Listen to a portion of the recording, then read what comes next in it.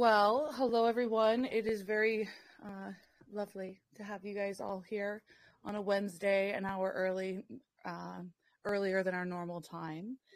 I was reaching out and speaking to Nicole, and as our conversation kind of danced around some of the topics we're going to discuss today, I thought, we should do this in the channel now more than ever going into these winter months, and everybody's going to be budgeting with Christmas and various costs escalating. I just think if we have these periodic chats where we are discussing kind of what we're doing ourselves, not everybody's going to do everything perfectly, and you may not grow an entire food forest, right? But if you can grow one vegetable, tomatoes, for example, are ridiculously easy to grow, I've learned.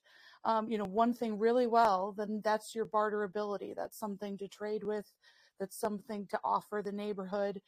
Um, Real quick, shout out to Jasmine Birtles. She's been doing some really great work on Instagram, a series of things she does at the farmer's market and ways to save money. Check her out on Instagram. She's Magpie Money, or Money Magpie, excuse me. So I guess today, now that we're all here, um, I just want to say a few things. There's two things, just updates. There's a lot of stuff and a lot of volatility in the market right now across the board, especially with crypto. If you are feeling, concerned or you have questions, let me know. But I think, today in the digital assets channel, there was again, why are you so anti-Bitcoin? And I just want to just touch on this ever so briefly, because what we're seeing with this fallout of FTX and this kind of unraveling of corruption, you guys can see this goes deep, and there's many legs here. And I shared some tweets that actually Vicky had shared with me about, kind of where regulation is headed and what could potentially, be in store for Bitcoin and Bitcoin mining. But the main reason I mention it is because, again, back to this lawsuit with the SEC and Ripple, and this kind of the stage is set for regulation. Just because they have a plan in mind or they're thinking they're going to roll out another app, I really can't stress it enough. Like, we have every right to push back here. We may not, all grow our own food yet or know how. We're all in the process, or, have control of all the different various angles of the supply chain. But we do have a lot more power in how we transact and the customers and who we give our business to. And this is why this is all so relevant, so that we're understanding how much corruption already exists within these organizations. A lot of free passes and market manipulation that's been allowed in what has been continued on as the wild, wild west called crypto, and why these lawsuits that are coming into fruition are so important right now, because they all kind of, teach us the financial and the economic aspects that were more or less coerced or forced upon us. But as they come to their collapse, all of us have a place in setting this new financial system, okay? And whatever the headlines are saying about CBDCs or this is remember, this is a bit of code, and that bit of code can be manipulated and changed, by very talented developer teams who have the ability to write and delete things, on behalf of their customers. And we have the power to refuse a lot of that. So this is why I make such a big deal about it. No one's going to be using Bitcoin, full stop. So whenever anybody mentions it, I just get I roll my eyes, like, okay. And, this is slow, antiquated tech.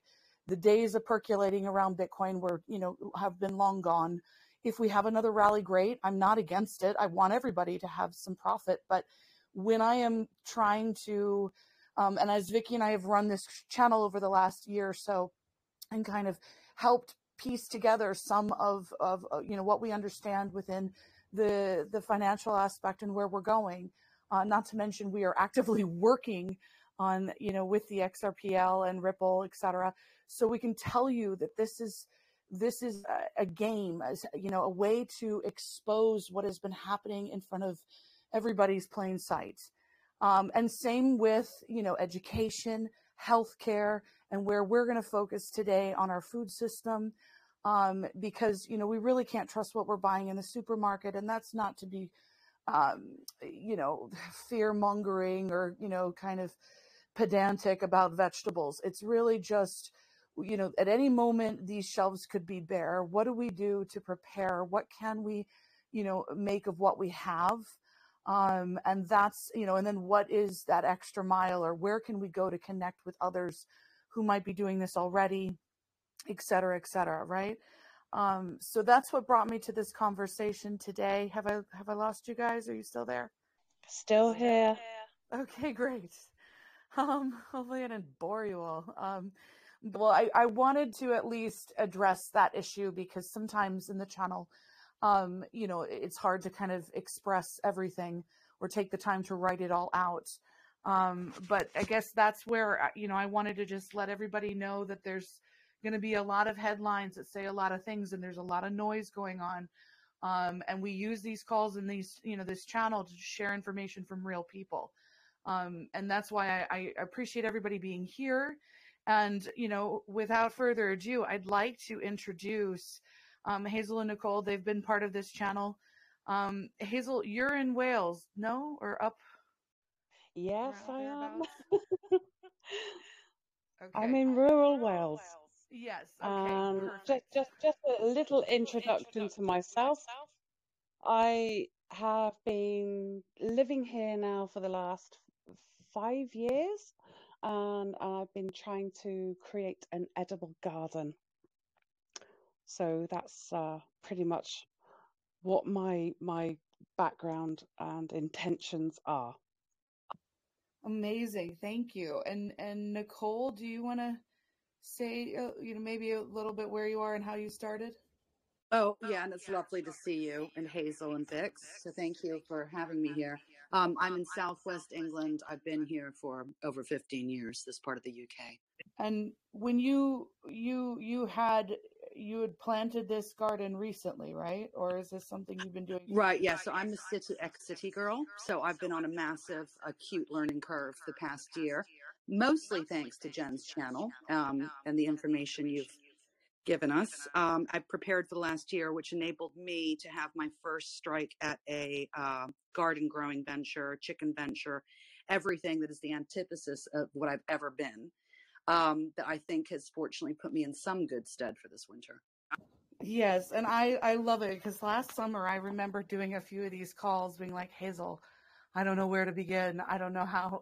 So I've been on the journey with Nicole this past year, you know, from getting chickens to planting our own garden to planting an orchard.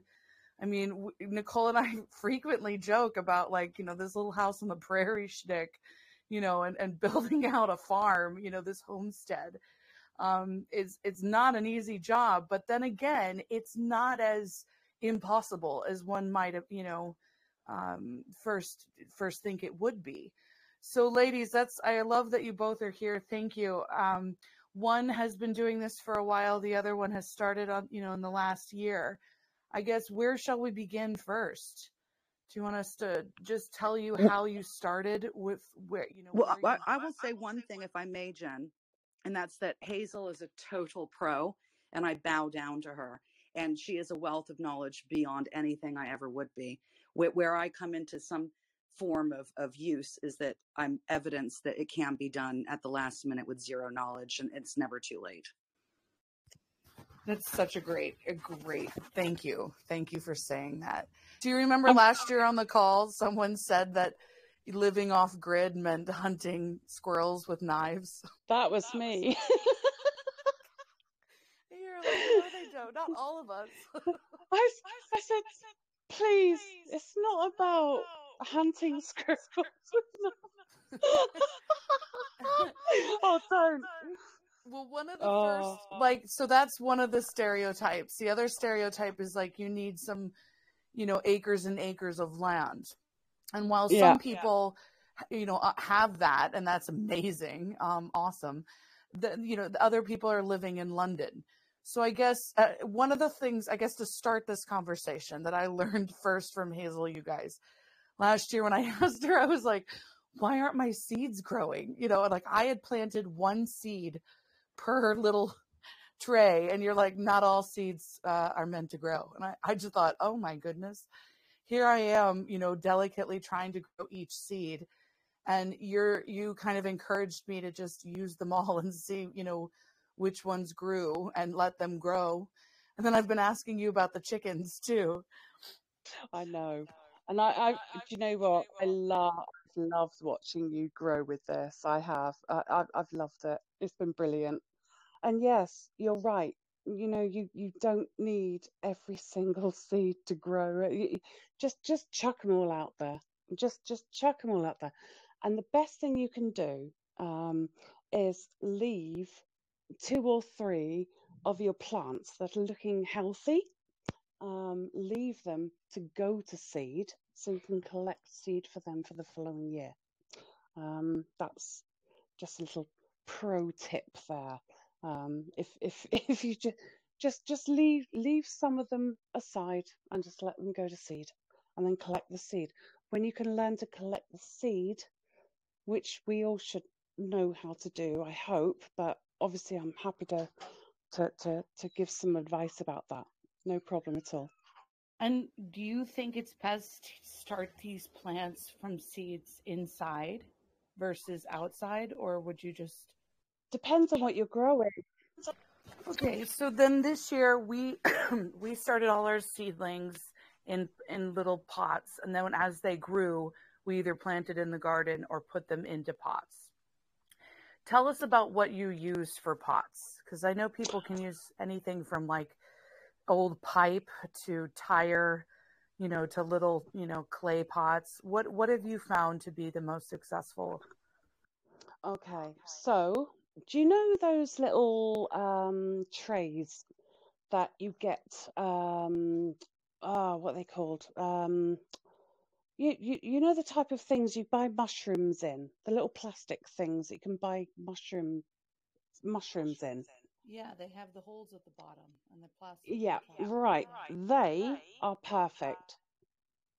Perfect for sowing seeds. And I would not literally put one seed in one little tray. Never do that. I did that. Because no, it's a waste of time and effort on your part. It really is. Um, I literally have one of these little plastic things that I buy mushrooms in a supermarket in. And if there's no holes in the bottom, then I poke holes in the bottom. Then I put a little bit of compost in it. If you haven't got compost, just go and get a little bit of earth from your garden, because that is just about as good as you can get as well. Um, and then just chuck the seeds on top, chuck a tiny bit of earth on top. Make sure the seeds and the earth are are meeting each other. So press them down a little bit and then just leave them. They will grow if they want to. If they don't want to, then they won't grow. I mean, I have honestly had so many um, no grows.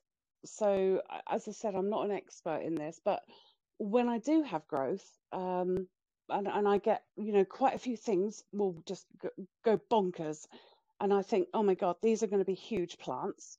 Then you look into moving them onto the individual pots, but you only do that when the true leaves come through.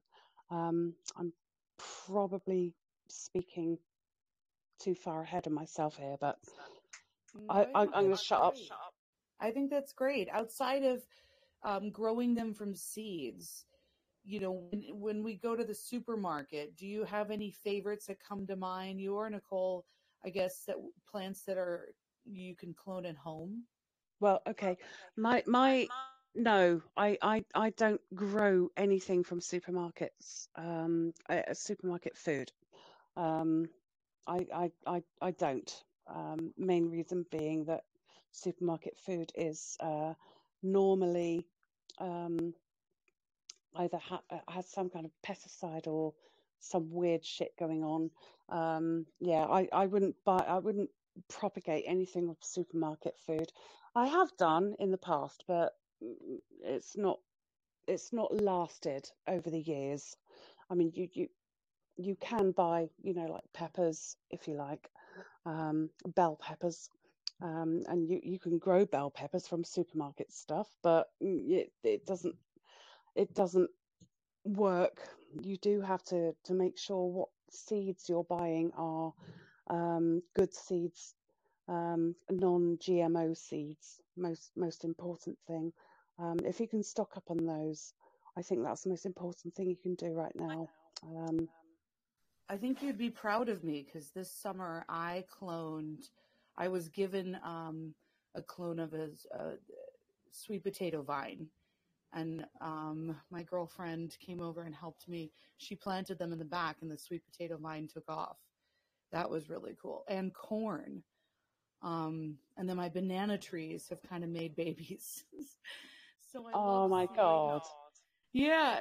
And we also did strawberry plants because they grow everywhere, like just, taking, and the hibiscus, the flower, I guess, that you can make tea with, that was Yeah. easy to clone. Just cutting off all the leaves and putting the branches and just making sure it's watered, I guess would be my biggest takeaway.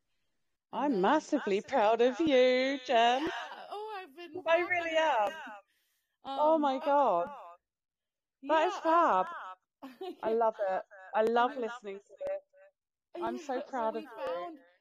we found a third generation farmer here in Florida, and she just had a wealth of information.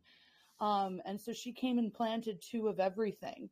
So that was another tip, you guys, I learned that, different, like, for example, apples will grow here if there's 2 different variations. And they so you're having 2 plants of 2 different types. And then, other plants, you just want 2 of each. So I've been learning, about planting the fruit. The secret that I learned this summer was they love vitamin C water. So now all our extra peels, from lemons to oranges, mango, literally we'll like make a little smoothie for it. And we put it in the water that goes on, all the food plants. And then the orchard lady that came over said, do that for everything but blueberries, which like it a little more acidic. Have you heard any of that? Do you do that, Hazel or Nicole? Oh, yes. And another thing that's really, really good, in the times of dearth, when we don't have anything available to us, you know that our own urine is really, really good for plants. No, I didn't know that. Yes, it really is.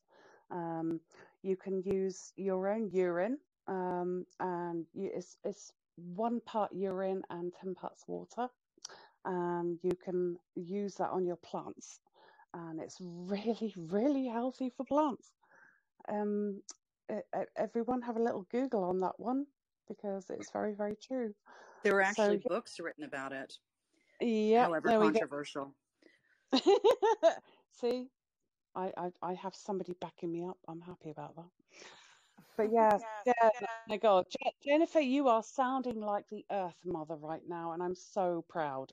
I just remember when you were really lost in all of this, and oh my God, you've made me. Yeah, I'm so happy, and I'm glad you got chickens. How are they? How are your chickens? Lovely. Tell me. Go on. Oh man, now they've just become little. I mean, they were laying eggs okay, and then they went through the molting season, and now we're just nothing. Well, Well, is that's this a really good opportunity? Sorry, Hazel, to talk about. I'm mindful that Aiden's channel has been wanting to speak. I don't know if it's a question or if Jen, you want to go to them, but just on the chicken thing, maybe we can talk about, for those who have chickens or thinking about getting them, storing them for winter when they lay less, if not at all. Yeah, so on that, Nicole, do you put lights? Are you putting a heater in your coop or a... I'm actually not.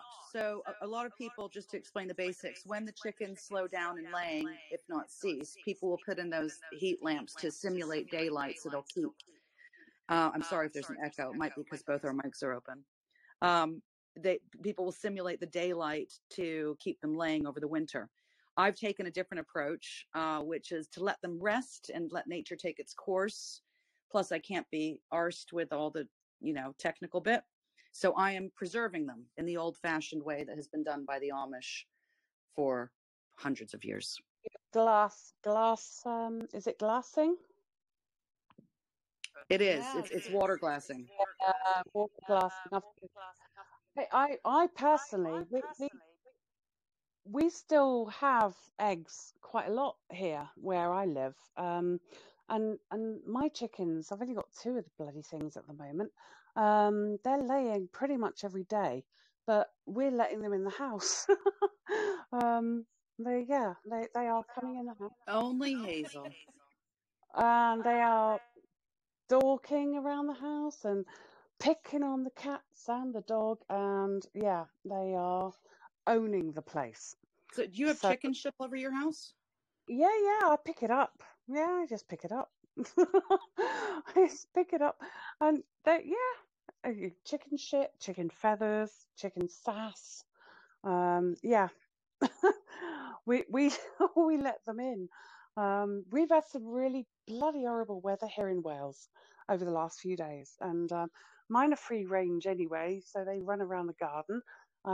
But yeah, if the weather's really shit, they come running down and they start picking on the door. It's like, want to come in, want to come in, want to come in. It's like, okay, come on then, and I'll let them in. Yeah, then all the cats and the dog, everyone runs away. And the chickens just stalk around the house like they own it and shit everywhere. Yeah, so sorry. Well, but then again, Hazel, speaking of letting them indoors, I'm not about to ever let them in my house. So I was just going to say, we've got a very topical issue here, and that's the decree that is now a law for those following it in the UK about having to coop them up because of SARS, which is twofold problematic. One is they're culling them by the millions, all the poultry and birds. And 2, there's a horrendous war going on between the farmers and the supermarkets about the price margin. So they're already foreshadowing, aside from rationing, a manufactured shortage of eggs, let alone poultry meat for those who eat it. Yes, so Nicole, are you guys, and Hazel, are you planning to store up for, for sharing, or, or is this for your family, or how many, do you recommend other people get chickens for this reason? I think people are pretty terrified of getting chickens right now because they've been told that they have to be kept indoors in the UK, which is not technically true. If you look at the government website, what they've buried 5 pages down is that indoors can also mean netting. So if one has a chicken enclosure, you can actually put netting over it. They don't have to be in a shed or any kind of enclosed area. But I think the headlines have put many people off acquiring them. And not to mention, if there's any suspicion of bird flu, then there's an enforced culling of livestock at homes. I'm of the mind that eggs primarily for my family in case there's shortages, but it's great for bartering. Fantastic. And also as gifts when necessary to neighbors and community. Yeah, I second that. I only have 2. They were both rescue chickens anyway. And yeah, I'll bring them indoors if I need to. But where I live, there's quite a lot of people around here who keep poultry. So I have a feeling that we would ignore all of the shit that comes our way anyway. We'll just do what we want to do, as we have done before. In this little Hazel, most people I know, and I am in sort of the countryside, I know a lot of chicken owners, the majority are ignoring the rules. I think it comes down to whether you have a shitty neighbor or bad relations or bad luck. Yeah, most people are ignoring them. No, you're right, and that's it, and that's what I've got here. That's where I live. We're the same. We just, whatever they say, yeah, fuck it, we don't care. We've always been like that here. So yes, I'm glad to hear the Southwest is still strong arm. Well, I do admit I'm halfway through my netting. Sorry, my dog. Are we there? I just wanted to say, look, those with your hands raised, we're going to open the floor in just a minute. I just wanted to talk. We were talking about the chickens. So if anybody has chicken questions, let us know in the thread. And then I know Nicole has been doing this. I have been doing this as well, glass preserving. And it's just a way of basically using the lime pickling with water in large mason jars, or glass tubs, I guess, that you can seal off to preserve these eggs. Nicole, are you there? Do you want to tell them about what you did? I am, and I'm sorry. We have a thunder and lightning storm unfurling, and I also, in the midst of this, had an Amazon delivery guy who's still chucking stuff at the door. So I'm just going to enclose my dog so she's not barking in the background. I'll be right back. All right, so we can circle back. Hazel, do you glass preserve your eggs? No, I don't. Well, the main reason being is that we use all of ours. As I said,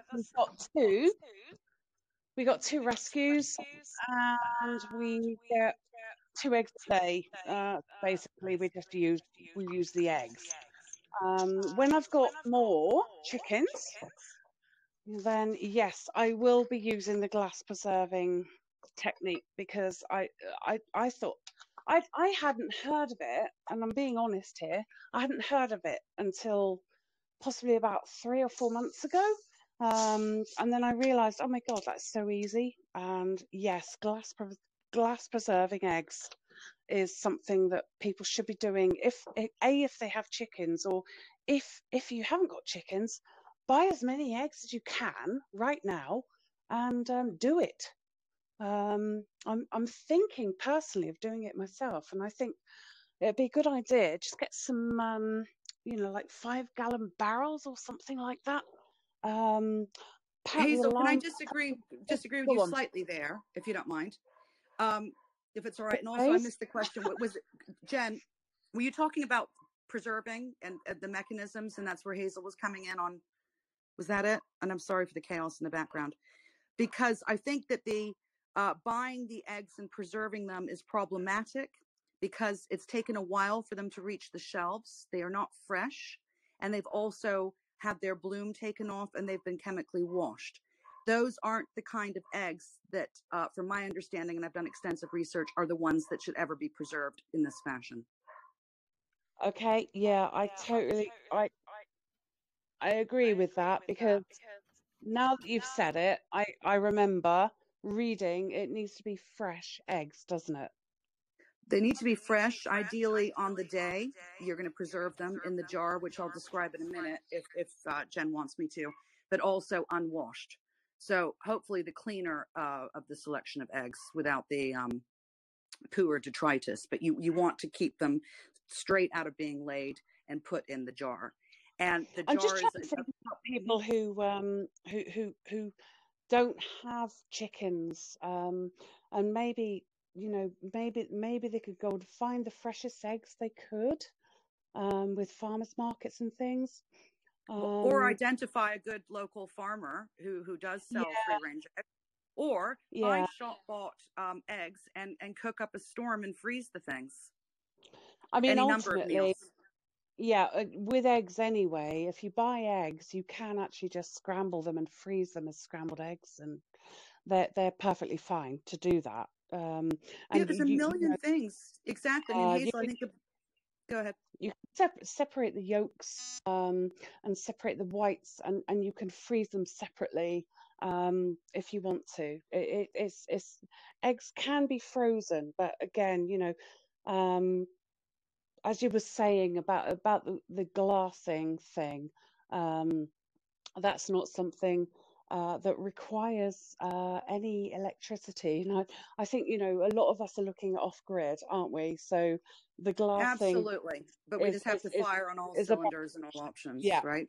Yeah. Yeah. So when I was at where I go, there's local farmers that come every week, and you can ask for unwashed eggs. And as long as the eggs, are within a week or so, I was told that it was okay to glass preserve. Some use taro. We tried bacon grease. those might be interesting. But otherwise you just unwashed eggs so that they have their plume on them. And they have that antimicrobial or the antibacteria, that protects the eggs, that preserve it inside the water and the lime pickling. There was a farmer that did it and she just wiped down the eggs. So I will, the jury's still out on wiping down versus like unwashed. I know some are very pedantic about that, like the day of. I totally hear you on that, Nicole.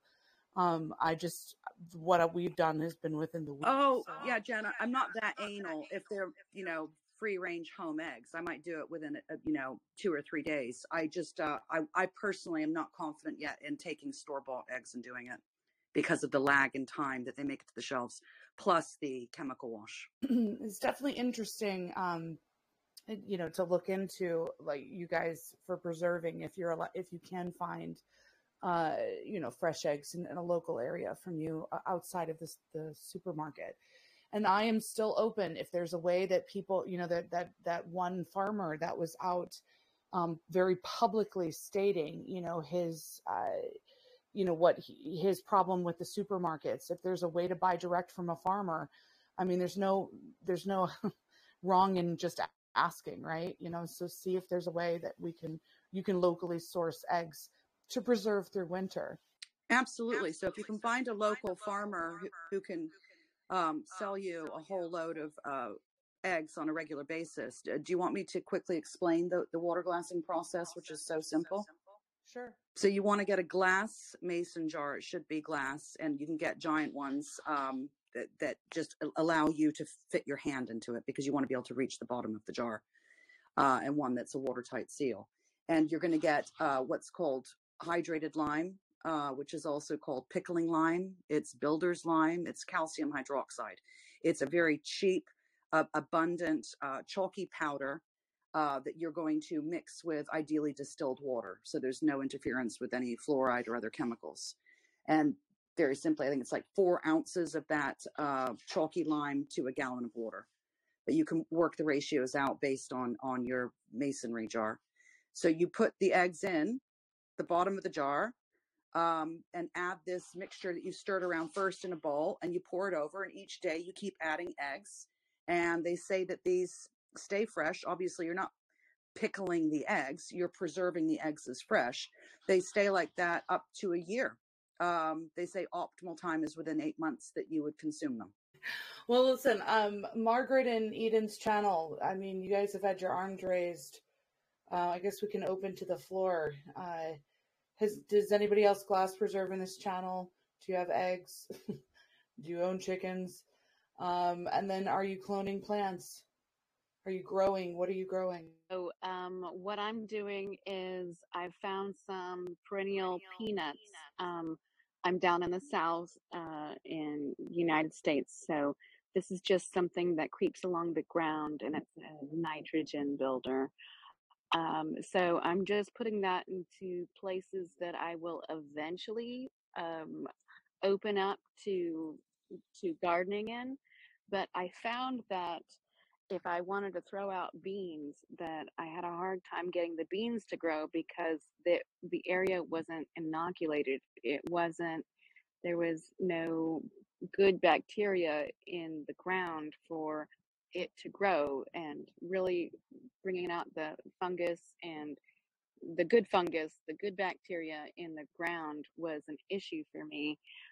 Since we live in such sandy soil, there's not much nutrients, but between growing certain crops just to use for later, I mean, I've gone to different stores. I wanted to mention that I like to go to some Asian stores, and a lot of these Asian stores, they have wonderful little ladies that have their own garden that they've been bringing up, and they have homegrown species, non-GMO, that they've had around for a while, and every once in a while they'll just sell the extras of their plants, and I've picked up a couple trees that way. And then, gosh, just some food, different fruits that are non-genetically modified, that I'll take the seeds, or that they've taken seeds and they've grown from. So just because you're thinking you can't take anything from the store, I wouldn't get it from the regular store. But if you can find these little offshoots where there's locals and farmers, but also just different groups have these areas that you may find in like regular store or in um, a store setting, that you can get fruit. And if you like something, you can try to grow it. There's always the indoors that you can grow it. I found some African yams and some tropical yams that would normally be eaten. Now, these don't widely go for sale, and there's not exactly a variety that they would use genetically modified to use and make a bunch of money off of. So I just grabbed them and put them in the ground, and I'm basically storing it for later. But I have a bunch of just makeshift whatever will grow and thrive without me working on it happening, because I'm still working and I'm in the healthcare industry. So I swear they're gonna put me in the ground first before anything, just working me to death. Um, so there's just a lot you can do. Now, the sweet potatoes, I literally just had a couple of sweet potato pieces. Now, you can go to like a box store and buy a planted seedling. You can also have something you got from the store, which was a yam, and it can start sprouting, and you can put those in the ground. But it's amazing if you just put them in the ground and just leave them there. It's just going to grow, it's just going to help, it's just going to add vibrancy to the land, and then you can actually take over and put something else on it. Now, the sweet potatoes are completely edible, from the salad greens to the actual tubers. The hibiscus plants that look really pretty in our area and they grow easily without really much attention, you can actually eat them and not just make teas, but you can eat the flowers. There's something called a Turk's cap, which is a type of hibiscus, and that's something that I've been trying to get my kids to eat, and it tastes like watermelon. You can only eat the actual flower, but it tastes so good. And then we've got some cranberry hibiscus, which is another plant, but I encourage Jen to grow it because it tastes really good. But it's a great plant just to have out in your yard, and then to find out that you can make a salad with it. And if you can't do anything, you can at least grow some salad greens inside, outside. They are short work, they don't take much, they are ready pretty quickly and easily if you're overwhelmed with starting a big new project. It's just really the little things. When I go out to plant beans, I don't go to the big box stores and get the already grown ones. I'll just get a bag of beans and I'll toss them out, because really right now that's adding nitrogen to the soil. And there's when I actually get around to putting what I want in the soil will already be ready. But if I don't have time in the meantime, if something goes bad, awry, then I can eat that as well. So I've got just storehouses of little places like underneath my stairs, where I've got a bunch of different seeds, and some of them aren't. Uh, they were possibly genetically modified, or they're the type of seeds that create sterile plants, and it's there. It it it can feed somebody that's hungry, but it's not the long-term solution. And Right. so sometimes the long-term solution takes a little while to get. Perfect. And Thank you so much for that, Margaret. I'm just conscious we've got a few people that want to speak as well, and I just I have one wanted. more thing to add. I Okay. noticed that chickens, we didn't actually have the stores that we do nowadays serve giving chicken their feed, but they ate for thousands of years before then. And I found out, if you just let them kind of mill about, but also if you let them have some of the ashes from any of your fires, that actually has some of the calcium in it that they need, and that um, it kind of bridged the gap and made it so you don't have to rely on anything coming from the stores. We have everything we need. We don't have to buy all this stuff. Sure. Okay. So these are a bit random, but I wanted to follow up on what Margaret was saying. It's nice to see you, Margaret, but also get back to Jen's thread and the point she made in there. So yes, we're past the planting season externally, unless you're in Australia, obviously, or down under, and we're past the harvesting season, but there's still something people should know generally, I think, which has been part of my learning curve, because you might be getting fresh produce from a farmer's market still. And that's that. How do we store for winter? I think that's what Jen was asking. I'll tell you the little tidbits. Yes, let's talk about storage. So I learned, for example, I had way too many potatoes, way too many onions. It was almost comical, and they were harvested. I think I did it about 3 months ago. And after much research, you put in your thread, for example, do we put them in tubs or not? So I talked to a lot of people aside from doing online research. Some people do store them in tubs. Bearing in mind, whether you have a garden and whether you're growing or not, or whether you're in an apartment and you're doing indoors or vertical growing on a fence, or if you have land, at the end of the day, this does also come down to storage. But tubs are not ideal, no, for potatoes, because you want them to be able to breathe. So short-term storage would be, brown paper bags for potatoes, for example. But at the end of the day, Hessian or burlap bags, I've got heaps of them in a cold cellar. So onions galore, potatoes galore, and they're still going. I'm still using them. They're still good. The leeks, for example, I can leave in the ground all winter and they just keep growing. The carrots, I can leave in the ground over winter, but if you put straw over the soil beneath the carrot tops, the green leaves, that's going to keep the frost off. Apples, again, you mentioned that in your feed. If you have, again, whether it's a cellar or a carport or a garage or a shed, they do these wooden apple store drawers, where as long as they're not touching each other, you don't have to individually wrap each apple. You just need to store them in there so that they're cool, dry, dark place, and those will also keep you in good stead through the winter. Regarding the chickens, just one last point, and then Vix, go ahead, and others, obviously. The other great thing about chickens is that when you're cleaning out their coop, which is a ghastly procedure, it's not pleasant. Chickens are a pain in the ass. Some people adore them. I find that they're a double-edged sword. But when you clean out the coop, you're creating compost with the contents of the coop. And you can just dump it in a little, frame, and the chickens till it for you. And they're creating compost for you. I just wanted to jump in about the storage thing. Yes, you can just leave the carrots in there. Yes, you can. You can also leave potatoes in as well. But potatoes, if you are growing them, don't leave them in any kind of plastic containers or anything like that.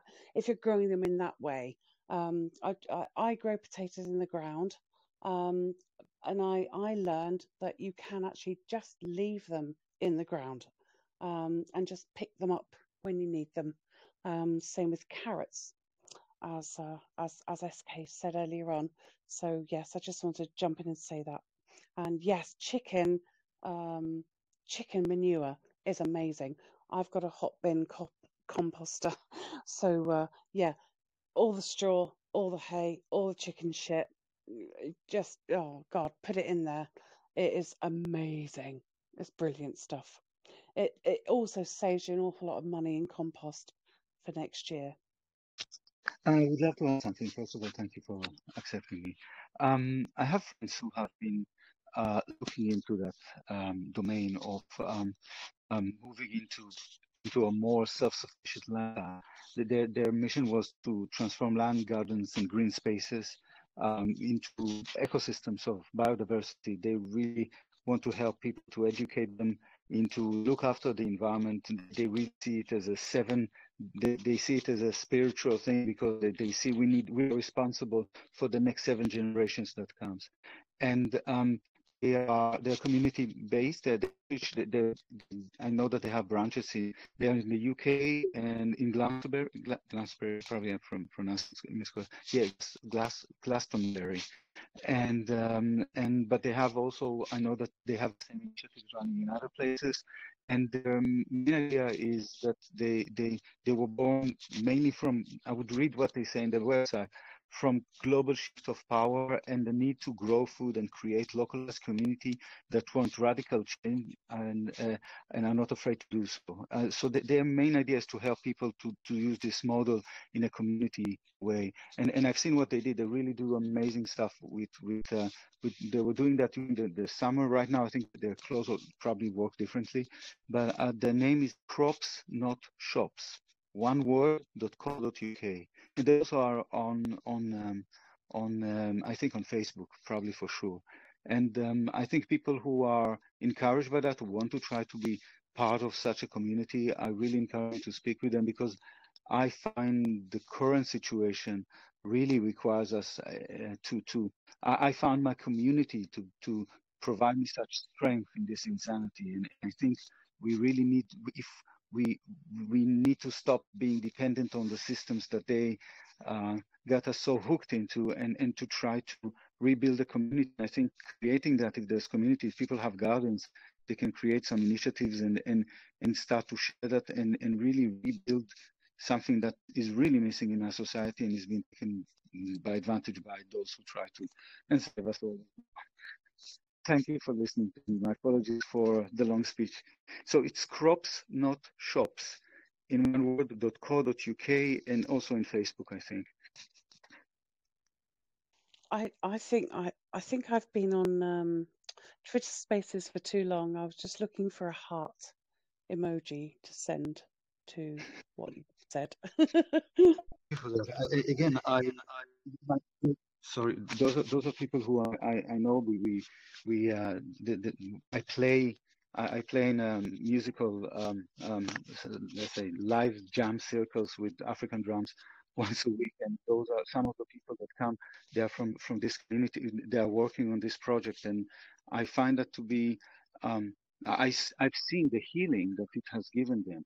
I've seen it because it gives, when you work with the land, it reminds you your purpose. It connects you back to what is important, and it also empowers you tremendously. And I have seen it with my friends, and I would love that people would try to expand this view, because I think it's so important for us right now in this, especially with the prices that I think it just makes sense right now to start to have that, so people will start to have the sense that we can be independent, not constantly dependent on supply chains that can be broken and will be broken by governments the minute that they want to. Oh, you're so right. And that's exactly what they're doing to us at the moment. And yes, I would love to join your drum circle. I play the djembe, so yes, invite me. Later, anybody who wants to be playing with them, if you are interested, obviously I would like to know more, because this is a very sacred environment for us. For me, I found the connection with people to be one of the most important things that I have. It is sacred, because what happens is the more you surrender to the now, and the drums are really a great instrument for that.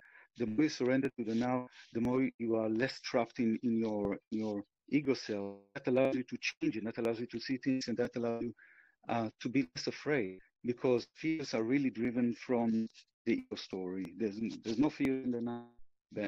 That's how it feels. The more you surrender, the more fearless you become. And drum circles are very, very important for that. If we can share I would love to have drum circles everywhere, because I've seen young people who come to our environment. I know, so it's not related at all to crop. Probably I should stop talking about it, but it's a good environment. My apologies. It can be another episode. We can talk about spiritual activities in the insanity days. But thank you for allowing me to share my friend's vision. And again, please try to try to reach out and to find out for yourself. It's really, I found their initiative to be extremely helpful and practical in these insanity days. Thank you all. Thank you. Jen, Vix, can I just jump in here after Eden for what he course. said?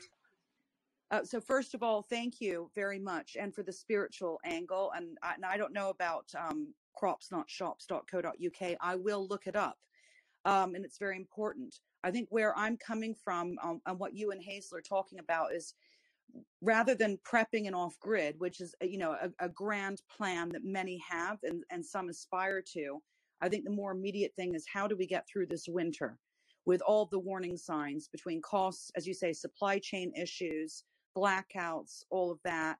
And again, I can just throw out a few obvious things that everyone can do in the short term, whether they have green thumbs or not. It doesn't matter, because we've discussed that, and certainly there's more to be done at length for those interested. But at the end of the day, if you have fireplaces or wood burning stoves, start getting in shitloads of wood right now, and make sure you're bringing it in the house and rotating it to dry it out in advance. Get in the candles galore. Get in the torches galore, and have them all over your house at arm's reach, as well as batteries.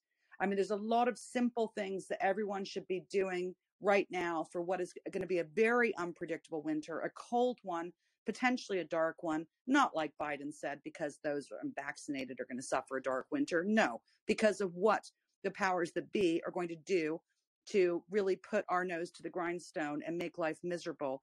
We can easily be prepared to mitigate some of the difficulties that we're going to face. Yeah, I'm looking for my heart button, and I can't find it.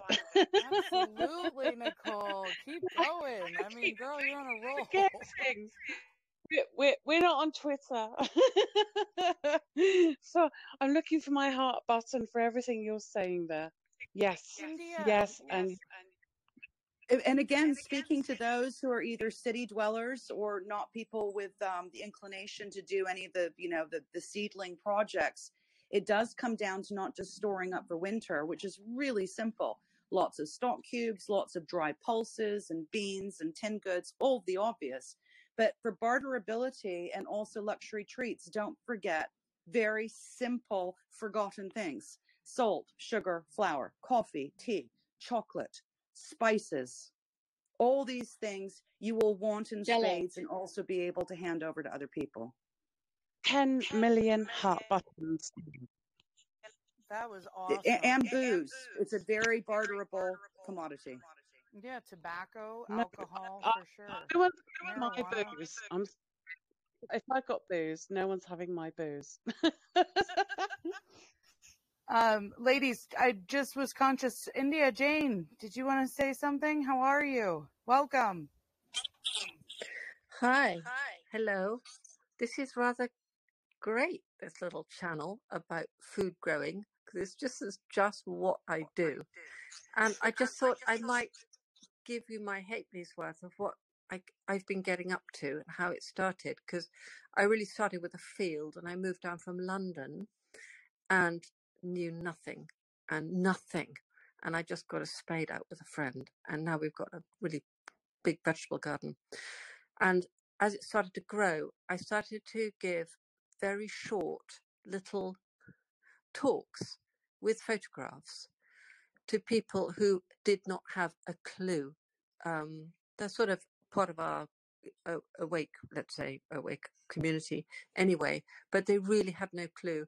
And so from that has grown a small community who come every Thursday to grow, and we take away food, and we try to sort of spread the idea of it, not through, oh God, you've got to grow your potatoes or you're going to starve this winter. It's more along the lines of celebration.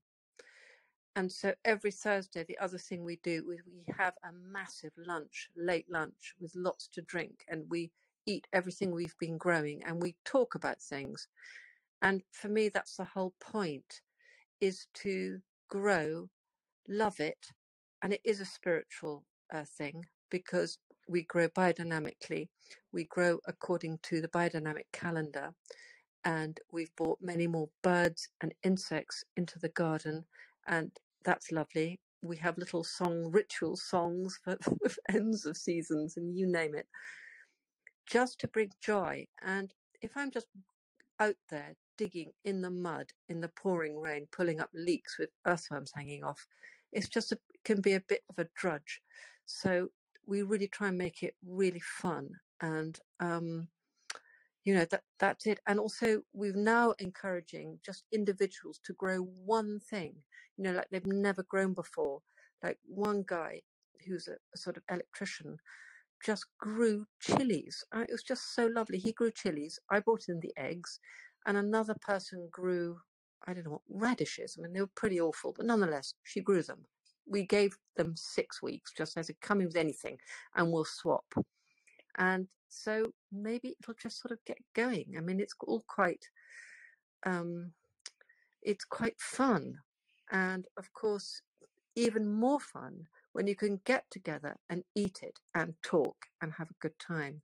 And that's my sort of aim, my little aim down in this little area of southeast England. And little groups have grown up and we get together and we're starting to trade a bit if we've got a surplus. We dehydrate a lot in the winter here. We really dehydrate egg yolk. We dehydrate egg white. We dehydrate potatoes, ready to make smash. I'm probably older than any of you here now. Remember, we had to eat smash when we were little. When smash makes smash. Hey, No, that's it. no. It's for mash, get smash. That's it. That's the one. I never liked it, but I like it now. And I love you, India.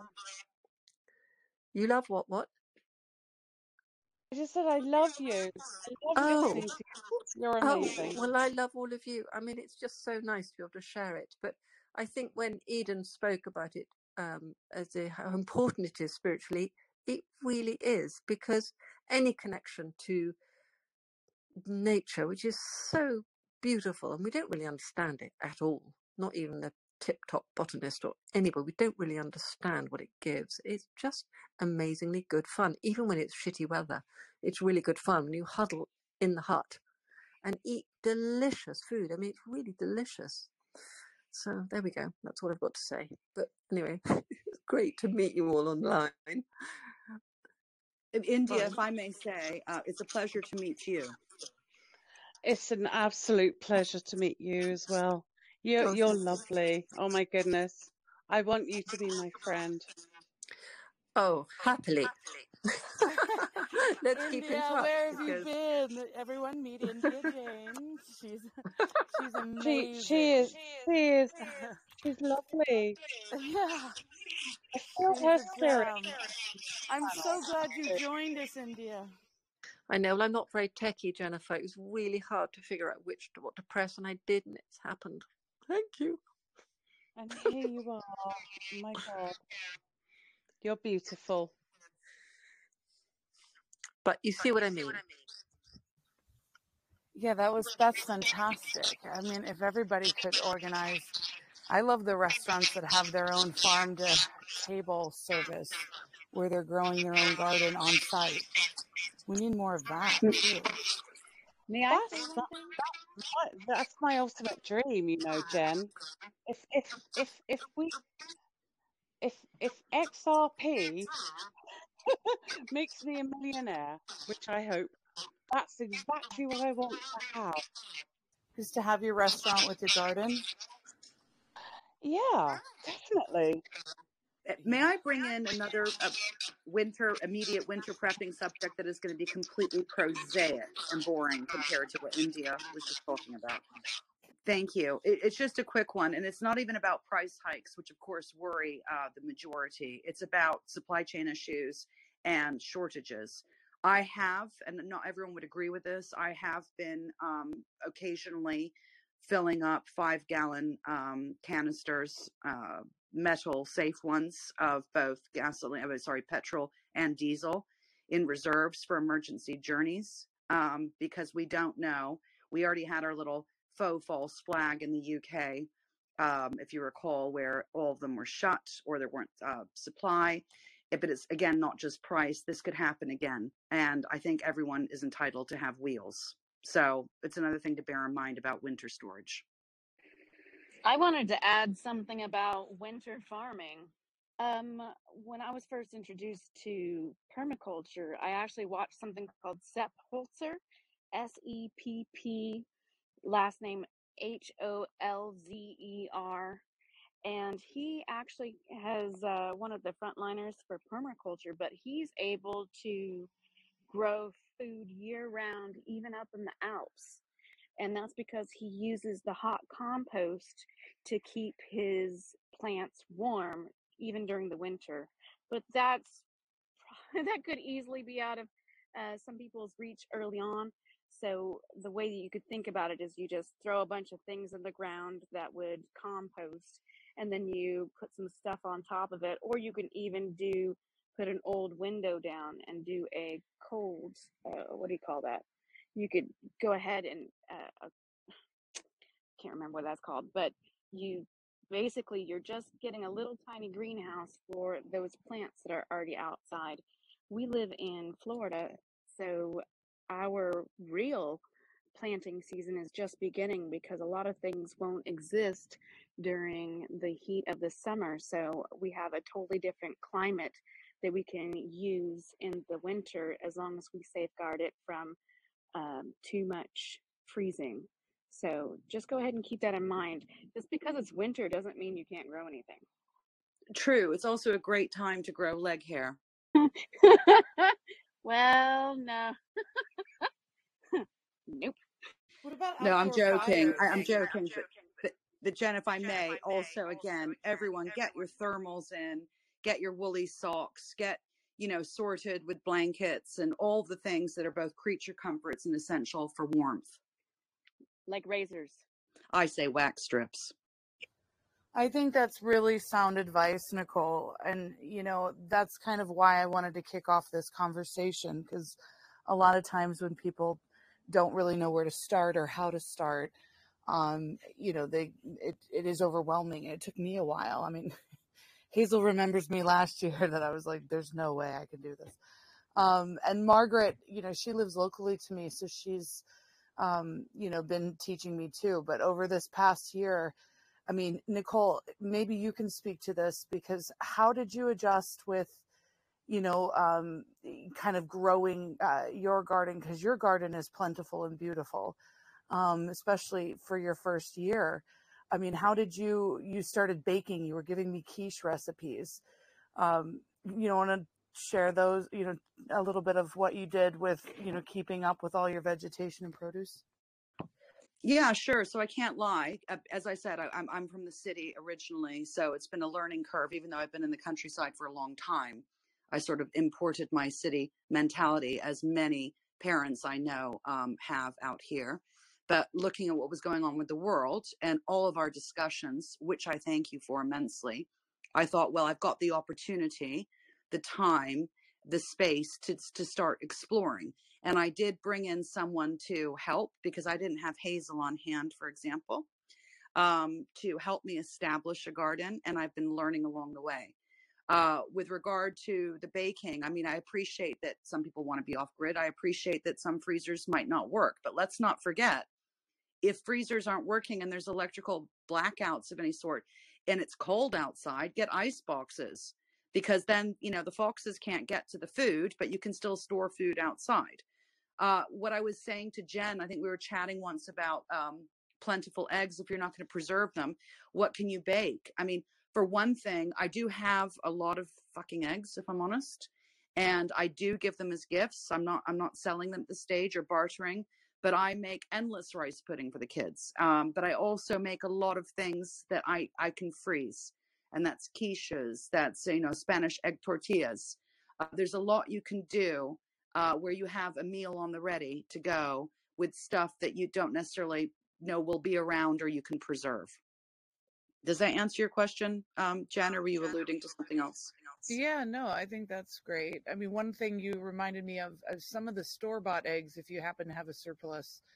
One of the things I saw on YouTube is they, will open up, scramble them, and then freeze them.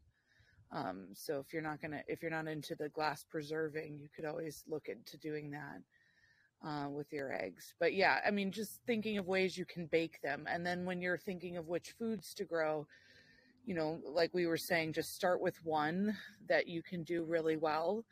And then maybe locally there's other people and there's a way that you can connect them. What India was speaking about sounds like the dream. How do we do what, India Jane's doing with her friends? Because that is a really fantastic concept. How did you guys get started and connected, India Jane? Well, I was on my own for a long time, and then somebody said something and introduced me to a little group in Seaford, and it just went from there, and that's it. And then the ball got rolling. And what's amazing is that people who just haven't a clue can do it. I mean, we make incredible mistakes. I can't tell you. I mean, really bad mistakes, but it doesn't matter. It doesn't matter. You just keep going. And the physical exercise, a lot of people have to get used to that, but you just keep talking. I'm a real believer in getting around a table and talking. That's all. Oh, you're absolutely, yeah, that's it. That is it.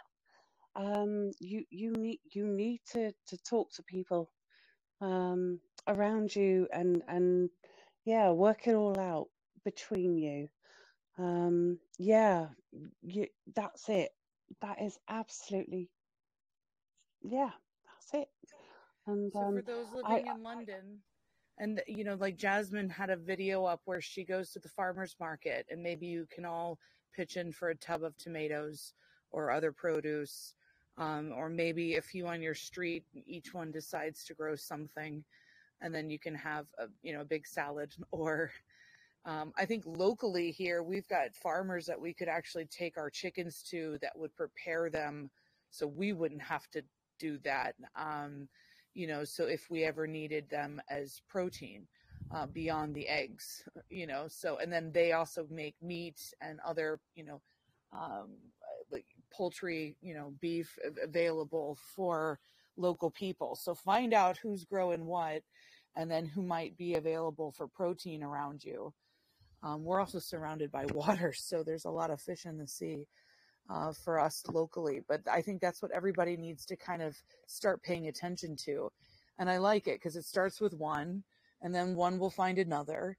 And then eventually you can kind of, connect with other people that will either, contribute to an urban garden, or everybody uses their terraces or, what they have to grow a few seeds.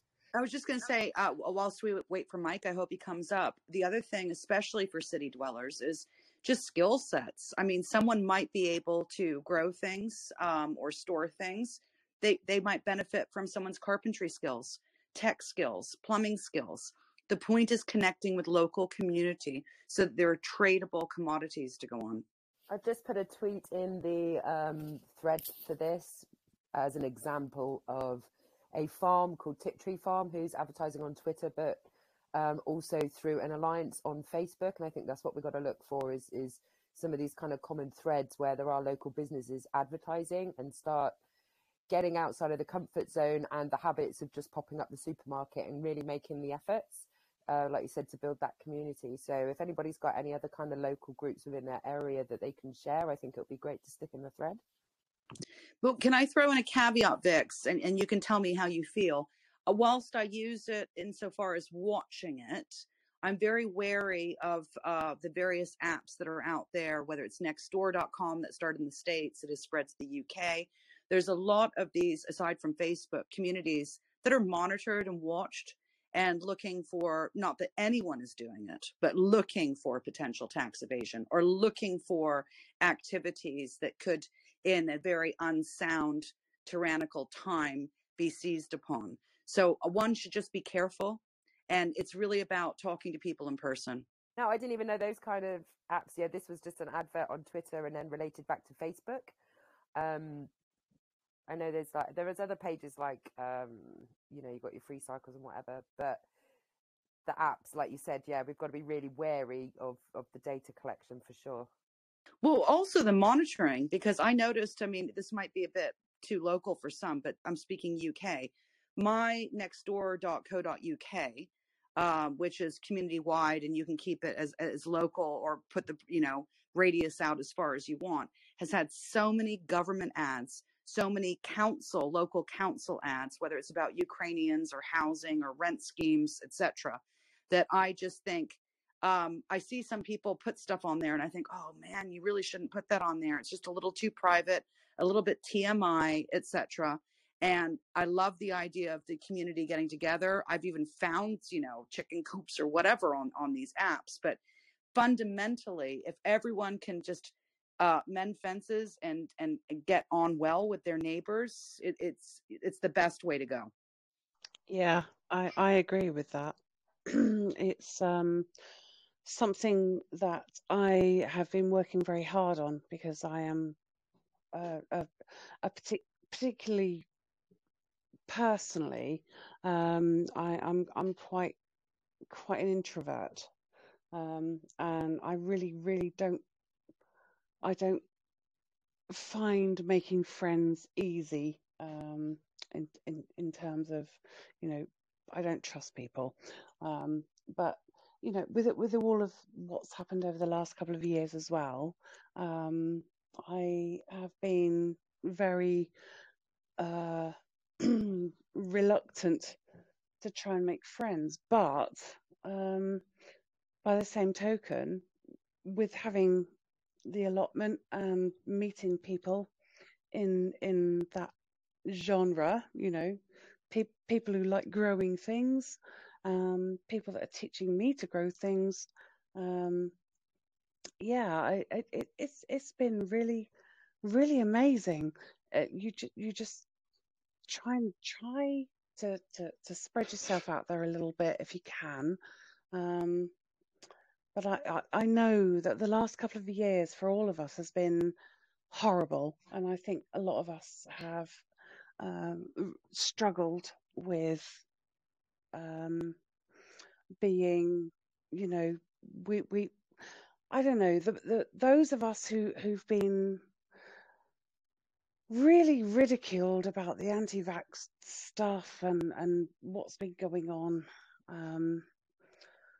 It seems general to me that we're either all kind of together or we're not, and it just feels like we've been pushed apart so much over the last couple of years. So yeah, it's been hard to make friends with people. And yeah. But you know what I would say, Hazel, with total understanding and compassion for you? I mean, aside from making friends, people are wary like yourself. I don't think anyone's ever going to all be together. It is about sniffing out allies. It doesn't mean one has to become bosom buddies. It means there might be an understanding. It doesn't even have to be vax related. Just, are you going to help me out if there is a problem? Can I help you out if there's a problem? And it's that kind of tacit respect and understanding. They're all around us. It's just finding them. I will help you out. There's that. I will help you out. You're my friend.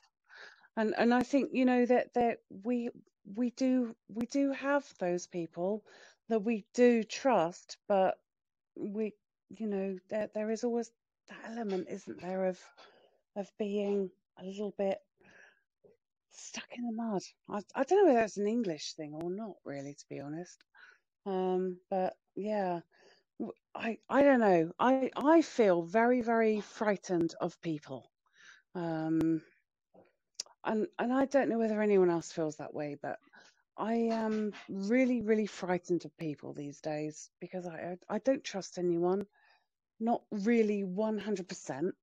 I would like to, but yeah, there is that element of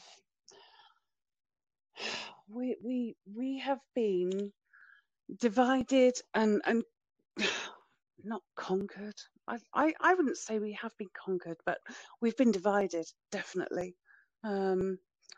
But over the last couple of years, it's just been really strange, and we are now at a point where we want to try and trade with each other, or at least support each other somehow in groups of people. And I would love to do that. I would love to find a group of people who I could trust. But I've looked into this myself. I really have. I've tried to find a group of people who I could formulate some kind of off-grid community with, but I just don't trust anyone. And there are so many people out there right now who are looking for the same thing, and they're all a little bit strange, or they don't have the right ideas as I do. So yeah, that's what we're facing at the moment. I think as people, we're all trying to find something, and I would love to be able to say that we're all in the same mindset, but we're not. Even those of us who are awake, we're not. Well, no, absolutely. I mean, Hazel, communities bring their own problems, and there's always treachery that goes on within it. I mean, that's a given. So it's really about being scrutinizing and cautious, but not, completely cutting yourself off.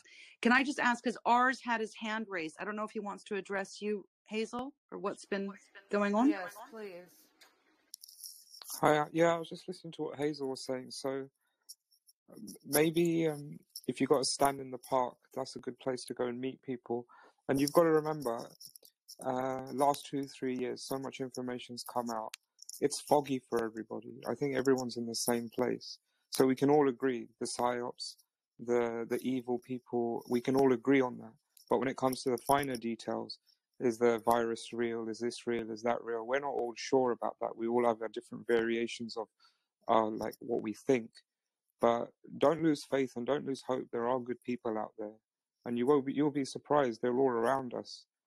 Some people don't have voice. Some people are getting their voice, and there's a lot of Telegram groups as well where you can search. You'll find. So although you won't find someone right at the same mindset level of that, variation of degrees, as long as they've got a good soul and they're kind of on the same pathway, just don't shut them out. If you're like an onion and you've got 100 layers, you can let one layer go at least, and then go from there, slowly, like the fog. You can take a few steps forward. Yeah, that's about it. Oh my God, what a lovely thing to say. All of that. Thank you. Thank you for that. Okay, well, we're going to wrap up this call. Nicole, Hazel, thank you so much for joining. Thank you, everybody else who contributed. India Jane, Margaret, Aiden's channel, Vicky, big shout out and love to you. Thank you, R. I guess I just wanted to close up our discussion. Nicole, Hazel, any last words? Nicole, you were on fire earlier. Did we get all your tips and tricks? You're very sweet. I actually, just my last words are to thank you for having me. Absolutely. Of course. Thank you. Yeah, same, Jen. Jen, I see Malcolm. Yeah, you've got a few minutes. Did you want to add something before we close? Can you hear me? Yeah. Oh, good. Okay. Yeah, I just wanted to echo a lot of what was just said. I mean, I think it is an apocalypse in the proper sense of the word. It's an unveiling, and although it's been very divisive, speaking personally, it's shaken out a lot of people who I thought were friends and clearly aren't. And have completely rejected me because of what I was trying to warn them about. I think this really is a time to stick together, because I think that's really the only way we're going to get through this. We are being attacked. And the tragedy is that so many people just can't see it, even now. So what we can retrieve from this is maybe some real community. What a great way to end the call. That's beautiful. Oh, good. Well, thank you, Malcolm, for joining and saying that. Listen, everybody, we normally do our community calls Thursdays at 8 o'clock. Obviously, the past few weeks have been crazy, and tomorrow is Thanksgiving. So thank you for joining this one. We'll hopefully have it up on Podbean. I'm going to drop a link for the Global Investor Conference coming up in a few weeks if you want to follow up on and understand more about Ripple and the XRP ledger and what's happening with the incoming financial system. If you have any links you come across that are of interest and relevant to this conversation, please drop them in the thread. And obviously, as we share the podcast, if there's more questions or more interest here to, further, deep dive into various aspects, we can totally, do as you guys want. Nicole, you've been so active in this space. It's really impressive what you're doing. Hazel, I've learned a lot from you over the year, and I'm just really glad that you were here to join us today. India Jane, you are an inspiration and so amazing. Thank you for joining and making time for us. And as always, big hug to all of you. I know it's Margaret. As always, big hugs and lots of love to all of you. Please stay tuned. We will have a further discussion coming up with David Morgan next week. He's our silver guru. And hopefully trying to schedule Dr. Peter McCullough, as he's quite in demand. So anyways, big hugs to you all, and I will hopefully talk to you soon.